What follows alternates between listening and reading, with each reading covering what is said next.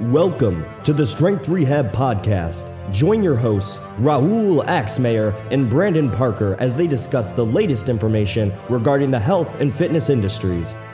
Topics include sports performance, physical rehab, and of course, general health. Remember, this is the podcast where science meets practice. What is up, everybody? This week on the podcast, we talk about how Raul and I wrote a book and the things that we are thinking about and what we were trying to accomplish when writing it. We also announced that we are releasing another book, Recovery 101. We go into detail what we're trying to accomplish, and I hope you enjoy that as well. We're also going to remind you that we are sponsored by Built by Strength products. They put out the best products, and they're third-party tested. Enjoy. So we wrote a book, and I'm just curious about what you were thinking about when going through the process of writing this thing, man. That I made a mistake in saying that I wanted to write a book. it like, honestly, like, at first, like, I don't like writing. But writing about something that I like to talk about was much easier. And the fact that we took a conversational approach made it much easier. But there's times where I'll read a section and I'll be like, that makes no sense, Brandon. You just wasted 2 hours of your life. And there were also times that, for example, let's say I'm writing tonight, I think like, oh, this is the shit. Like, this is going to be a great chapter. Then I come back in the morning and I was like, what did I want to say here? Like, this makes absolutely no sense. This is an absolute dumpster fire. Yeah, I mean, like, I do think that we hit some very important keys. There's a part, like, I don't know, when it comes to the fitness industry, I feel like they romanticize, like, the no pain, no gain agenda, where people just go into the gym and just beat the living crap out of themselves, and then they wonder why they're not growing. And I like the fact that we touched upon the SRA principle, the stimulus recovery adaptation principle, where we kind of talk about how you stimulate a muscle, you allow it to recover so you can realize the strength gains that you have gained, and then you just stimulate it again, versus the no pain, no gain, let's put 15 more pounds on the bar because homegirl from across the gym is looking at us, you know? Was there any like chapter that really stuck out to you where you think is like the most important for people to read? I think all of them were equally as important, but I did like a lot that we started with goal setting, because we've all fallen victims to the mentality that we're just going to go to the gym and whatever we feel like doing, we're going to do it. And that is like, that absolutely makes no sense, because if you don't know what you're training for, you don't know what you're going to do in the gym, and you're not going to get the results, and then you're going to be like, oh, like, why don't I get the results I want? It's because you don't have a goal in the first place. So the first chapter was really good. It was just talking about goal setting and the importance of having a specific goal.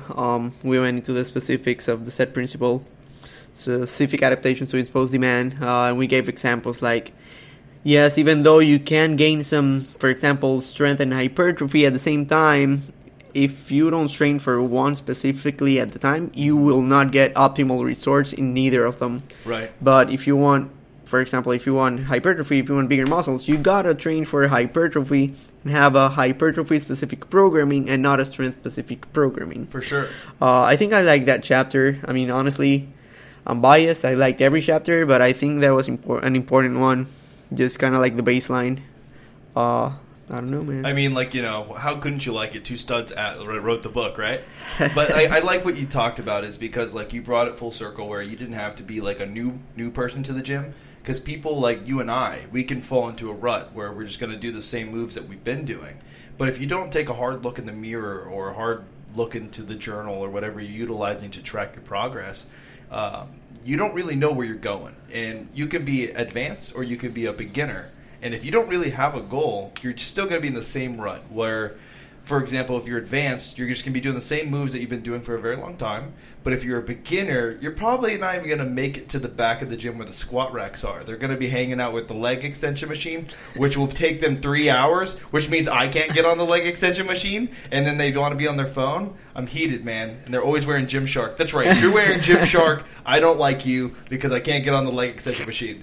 You mentioned two things, goal settings and doing the same movements. Real quick, if you have goals, like setting up goals without a system will take you nowhere. So having systems set up is super important to basically crush your goals. And you mentioned, even though I don't even remember what you mentioned, but there's nothing wrong with doing the same movements as long as you're progressing them. Right. I would prefer for somebody to stick to the same movements, literally the same exercises, and just progress them each week till they cannot keep progressing, and then change the movements, rather than someone that does a routine this week and then does another different routine the other week and another different routine the other week. So there's nothing wrong doing the same movement patterns over and over again, as long as you keep progressing them. Right. So I was just wanted to say that. Yeah, thank you for covering my butt there, because you don't want to change according to the fallacy of muscle confusion. I don't know if anybody still does that. I don't even know where did that argument come from in the first place. I think that's where that was when it was peak, is when the shake weight came out. Because not only are you confused when you're using it, what is this for? But apparently your muscles would be even more confused, right? It's you gotta confuse the muscles, bro. You gotta change their routine every 2 weeks. I'm like, not really. No, not at all. Plus, when you talked about how changing each week, if you did this constant variation, once again, how can that be tailored to your goals, right? You got to make this goal super specific, or there's no way you're going to be efficient in it. Talking about goals, I also think that, so in the fitness industry, you kind of have two extremes. You either want to lose fat, or you either want to lose muscle. And obviously there's people that want to do both at the same time. And fun fact, we thought it was impossible, but the research kind of says that it's actually possible. It depends on a number of things. We can get into that topic later. But I also think there's nothing wrong with just having a goal of getting healthier and looking good, kind of like what they call main gaining or something like that, or gaintaining, kind of like on maintenance, but you keep progressing a little bit. There's nothing wrong with not wanting to get huge or not wanting to lose fat for a certain amount of weeks or months.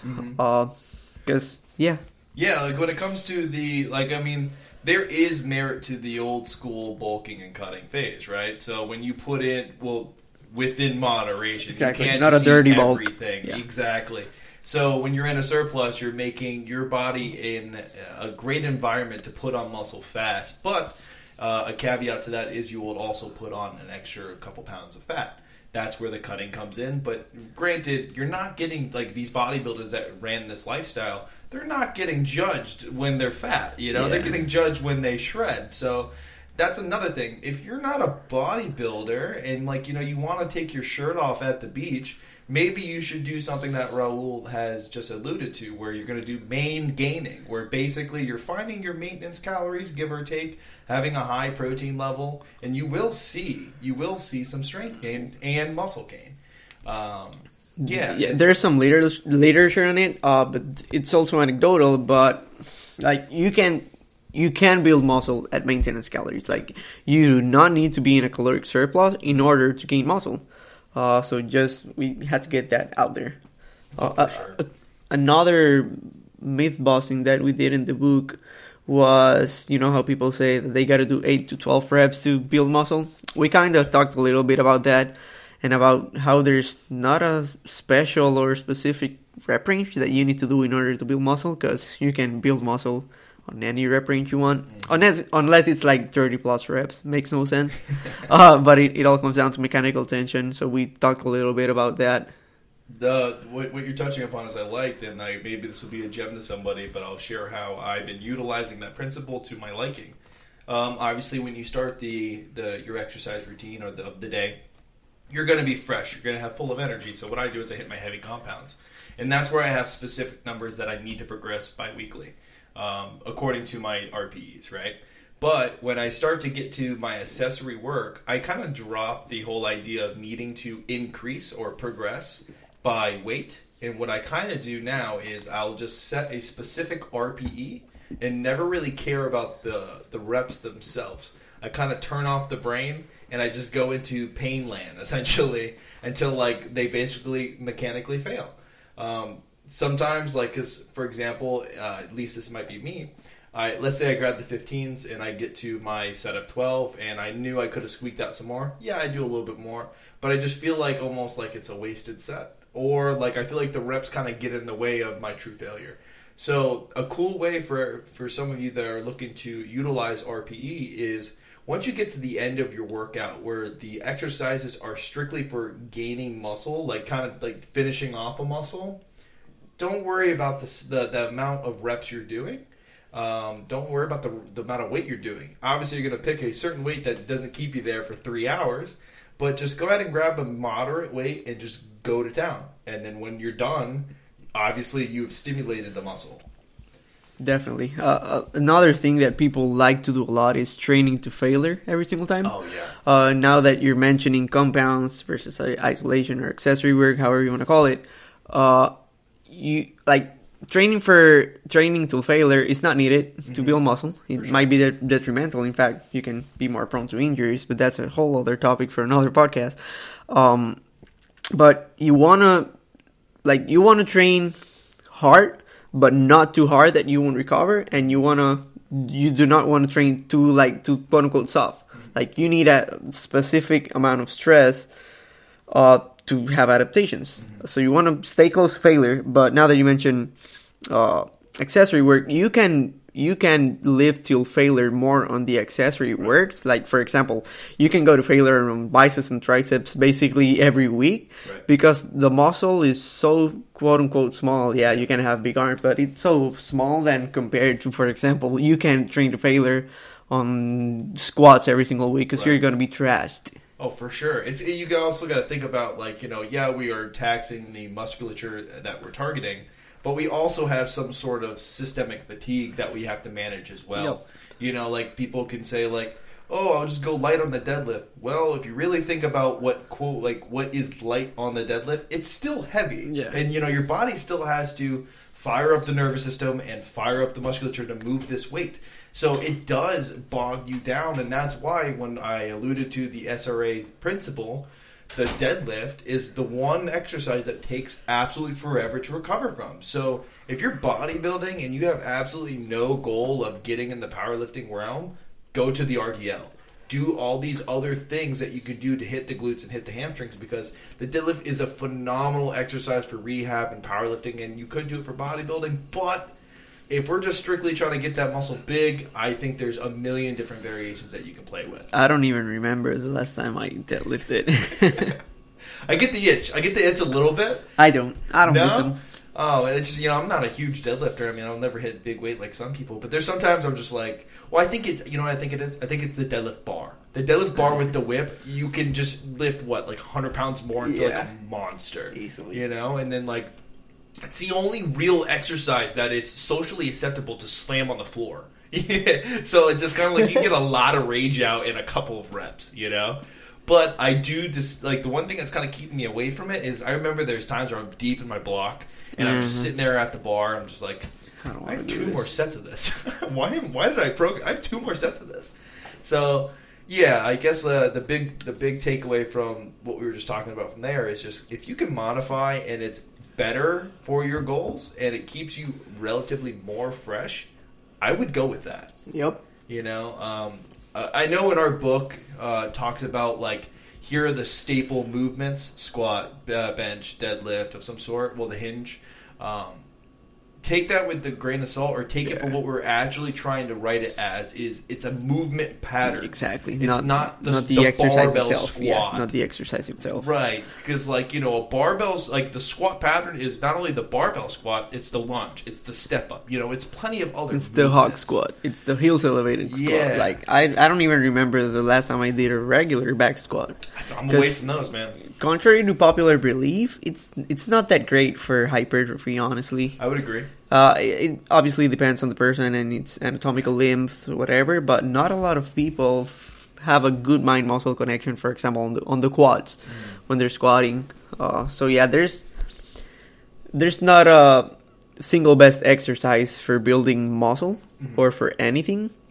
It all comes down to what you feel, good mind-muscle connection, the tension you can build. So if somebody tells you that, you need to do this exercise or this is the best exercise for chest growth, bullshit. Like that doesn't even exist. It'll all come down to, number one, personal preference, and number two, if it works for you, it works for you. Right, and that brings me to think about what we talked about as our like little checklist, right? If you can feel tension within the movement, that's a big indicator that it's probably a good exercise for you. The other thing we talked about is the pump. If you get a pump right after the first set, you know it's a good exercise. You're doing something right. Yeah, exactly. And the last one was obviously at the end of the exercise, you should have some sort of mechanical failure. And then I guess I would tag one more on there that we didn't directly say on that chart that we made is if you can come back 2 days later and do it again, that is phenomenal, because it's not systematically draining. And that means you can do more, which we know volume is a large predicator to muscle. And frequency. Exactly. I'm trying to think what else we talked about in that book. We even talked about biomechanics, about the movement, your muscles that you're going to be working to, and then we gave examples with exercises. And that's right. Talked about the importance of kind of understanding your anatomy and your movements to program specific exercises for whatever you want. That was a fun chapter to write as well. We wrote it really fast, and it almost kind of became a blur. And editing was a pain in the butt, though. Oh, for sure. I think it was more like because it was a passion project, we wrote it fast. And yeah, pain in the butt for sure, because you think you write gold and you're like, it can be much better. And you jogged my memory of what I would like to say, and we touched upon as well, and kind of we've been touching upon it, is know your anatomy in the sense of your chest is responsible for horizontal adduction, right? Give an example of how that would look like for someone that doesn't know what horizontal adduction. Okay, yeah, right. Horizontal adduction. So the dumbbell fly. Okay, dumbbell fly, or the dumbbell bench press, or just a real barbell bench press. Now, the reason why I'm throwing these all out there is because everybody is going to be formed a little bit differently, and you got to know how to utilize your anatomy to your benefit. And so, for example, I know people that swear that the barbell bench press is terrible for muscle growth. But for example, I've been doing Spoto press, which is all you got to do is bring it down to your chest about an inch above and don't touch. Pause for a second and bring it back up. And I've knocked out all 4 of those things on my checklist. I don't see any muscle though. Oh man, just kidding. I contrary to your preference, I hate the barbell, and I personally love. If it comes to hypertrophy reasons, I love the dumbbells. I just feel a better mind-muscle connection. I feel a better stretch, better contraction. So it all comes down to understanding your body and kind of adapting to it. For sure, and then I'm gonna throw the obvious things. Like if you follow Endeavor content, and you see a picture of me. I have really trash ankles, right? So in order for me to target my quads in any squat pattern, I'm going to have to do a heel elevated squat of some sort, or when I lunge, I have to do short strides. That's just because I can't get the dorsiflexion I need to take my hips out of the equation and target my quads. Now, is using my hips a bad thing? Of course not. It's just I've noticed, and everyone's noticed it, and if you're a faithful podcast listener of ours, I have dorsal fins, and they're gross. My paraspinals are massive, and I want to get rid of them. So, as we alluded to, I front squat now with heel elevated. So my back is completely vertical, and hopefully I can get rid of these damn things. Hopefully. I look like the Loch Ness Monster. Or you just need a bigger back. You just build everything else around it. When Bearcat said that, I was like, yeah, easier said than done. Easy, man. right? I have the lower back of Dorian Yates, and everything else is just some non-competitor. Now, we're writing a new book. But this one's a real book. This is all right. So what makes this one the real book? I mean, the last book was obviously a good book, but it had lots of graphics and pictures because we wanted to get our point through. People like pictures, right? But when you talk a lot about different exercises, different biomechanical movements, people need examples, right? Because it's not an easy topic to understand if you're just only reading words. But if you see abduction. And if someone doesn't know anatomy, they're going to be like, what the hell is an abduction movement? Right. They see a picture, and they're like, oh, this is abduction. Okay, next. But yeah, this one's a real book, and by a real book, I mean it's basically a book you read words. Yeah. It might have some graphics here and there or tables, but I think it's going to take a lot more time than the first one, honestly. A lot more content, a lot more research, a lot more to write. References. Yeah. Yeah, I think it's I'm excited for it, especially like the two ones that are my specific interest right now, and I got to write them this weekend is hopefully with Dr. Cross's project, we'll see, right? Is the hydration and the sleep. Thank God, because I geeked on nutrition. I was like, cool. I'm going to take this topic before Parker takes it. Started writing. I'm really big on the hydration, man, because like I think I sent you the research article, or at least the citation, about how like almost like 80% of Americans are dehydrated chronically. It's not like once in a while, like no, chronically. And you know, when it comes to performance, that's where I geek out. And it was something along the lines of when you're 1% dehydrated, you lose 1% of your body weight in water, your performance plummets. And being in Florida, you step outside and just kind of look around. You're sweating immediately, right? So we're talking about the book, and we didn't mention the topic. It's basically Recovery 101 and maximizing health and recovery outside the gym or something like that. I don't know if that's word by word, but that's the base of the book. We're going to talk about nutrition. We're going to do a deep dive into macros, calories, what's simple calorie, macro distribution, protein, carbs. Why should I eat carbs? Why should I not eat carbs? When should I eat them? Muscle protein synthesis. How much do I need? Stuff like that. Going to talk about nutrition, hydration, as Parker said, sleep, and stress, which is it's underrated. People don't talk enough about it. Right. And more stuff, but we're just starting. Right. But those are the big chapters that we're working on as of right now. Yeah. And then we'll have, ideally, I would like to add specific techniques that somebody can do for the stress reduction chapter. Because it's one thing to say, hey, go ahead and stress reduce because it's going to do this, and that. But it's like, well, how? You know? I don't think we're going to go down the route of, like, meditation type things, but more so just kind of like CBT therapy and stuff like that, stuff that everybody can relate to, because I know some people get like squirmish when you say the word yoga and meditation. You know, mind you, the guy that's talking right now has long hair. Hobo. I'm like one flip flop away from living in California right now. Hey, no, I'm one avocado away from that stuff. But yeah, if you have been listening to this podcast up to this point, thank you. And moving forward, we're going to have some good guests coming on, right? Yeah. Yep. I'm excited. These last two podcasts, it's kind of just, getting back to our roots, kind of to reintroduce our listening or our following who the podcast hosts are, because typically you guys hear us kind of either geeking out and asking experts about what they know, or just kind of I don't know if anyone knows this, but we have such a great game plan going into the podcast, and then either Raul or I just turn into a complete butterfly, and we have no attention span, and we just kind of like, they say a certain trigger word, and like, and we talk about that for like the next 60 minutes, and we get off air, and the first thing our guest says we haven't talked about anything you told us we're going to talk about. But I think it works out. I mean, people are listening. I mean, exactly. That's what matters, right?